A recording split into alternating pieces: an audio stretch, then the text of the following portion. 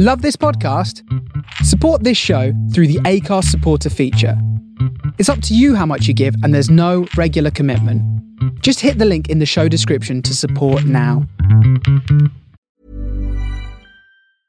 I'm Sandra, and I'm just the professional your small business was looking for. But you didn't hire me because you didn't use LinkedIn Jobs. LinkedIn has professionals you can't find anywhere else, including those who aren't actively looking for a new job, but might be open to the perfect role, like me. In a given month, over 70% of LinkedIn users don't visit other leading job sites. So if you're not looking on LinkedIn, you'll miss out on great candidates like Sandra. Start hiring professionals like a professional. Post your free job on linkedin.com/people today.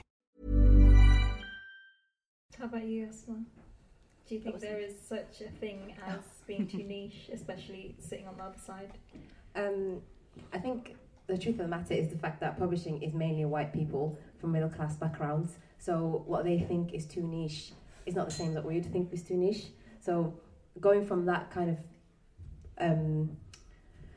like playing field, if you will, there are sometimes I've been in meetings where someone will say, oh, I'm not sure how we can get this to an audience, or this is too niche, or who's going to read this. I think it's a great book to have, but I'm not sure how we can get it to the audience. And but at the same time, the whole publishing landscape is changing, and it's changing a lot. Like in the 5 years I've been there, it's changed from being like the CEO of my old company saying things like, how are we supposed to get a black boy who's playing football outside to come inside and read, to them having a BAME internship. So it's changing a lot because, again, publishing is a business and it's about the bottom line. So if you're not reaching as wide as an audience as possible, you're missing out on sales. You're missing out on lots of profit. So at the current situation, I think don't let what you think is niche stop you from writing whatever you want to write. I think what you should do as writers is write whatever you like, write whatever makes you happy, whatever you're passionate about. Because on our side, we can tell when someone writes something for the sake of getting it published. Like if you write a book because you think this book did well, I'm gonna write a similar book, and not what you actually want to write. We can tell. So I think for you, write what you like, and then on our side, we're trying to do better, basically. Yeah. That's a nice agreement. Yeah. Talking about agents, Abby, what questions should potential writers be asking potential agents to essentially scope them out, and how do you find your fit with an agent? I think a really key thing to ask is what they love about your work. I think you want to, it's so key to that relationship that you really feel that this person understands your work, is passionate about it, and is going to really have the enthusiasm to do it justice for you. I think that's the most important, that kind of trust in them. And then beyond that, thinking, I guess, a bit more head than heart, just who their network is, who they know. All agents are meeting publishers all the time to find out what they're looking for and what their tastes are. So just to be sure that they have those connections in place, and to check what their vision is. Which publishers will they approach with the book? Where do they see it? What titles that are already on the market do they think are good comparisons? Just to really ensure that you're on the same page, and that this person who's effectively your voice, your representative to publishers, is really connected with your work and understands you and do it justice. Thank you. I wanted to talk a bit about self-publishing, and I've got a fun fact for you for this segment.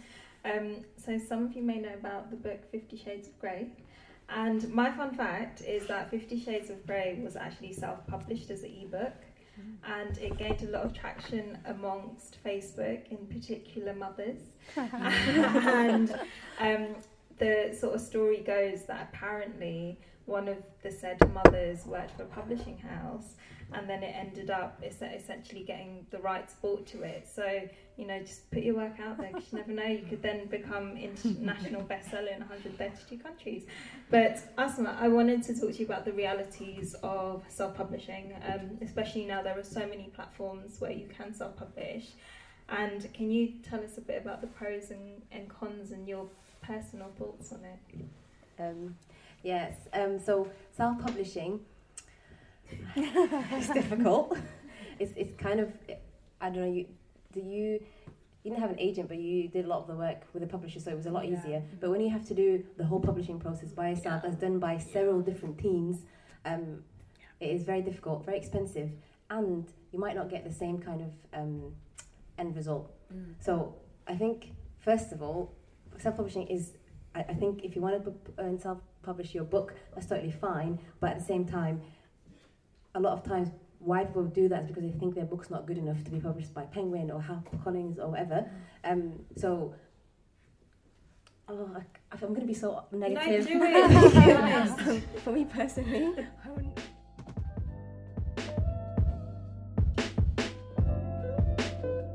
Hey everyone, thanks for listening to this exclusive live snippet of How to Get Published. If you'd like to hear more, take a listen to the following. We're introducing the first version of our membership here at Amaliah. Signing up to Amaliah members gets you early access to events and content, money off events run by our friends, as well as a range of other exclusive events. You'll get a monthly newsletter, the Amaliah Bring In, which includes perks and access. This month's perks include an exclusive invite to City Hall to talk all things faith, belief and policy with London's Deputy Mayor, an exclusive invite to the UK premiere of 2040, a film about how technology can help create solutions to the climate crisis, an exclusive invite to the Pinterest Awards. We've been shortlisted, yay! And of course, this entire recording of Amaliah and Waterstones presents How to Get Published. All you have to do is sign up to amaliah.com/members. Music by Ryan Little, who you can find on SoundCloud, Spotify and Apple Music. We look forward to seeing you there. Bye!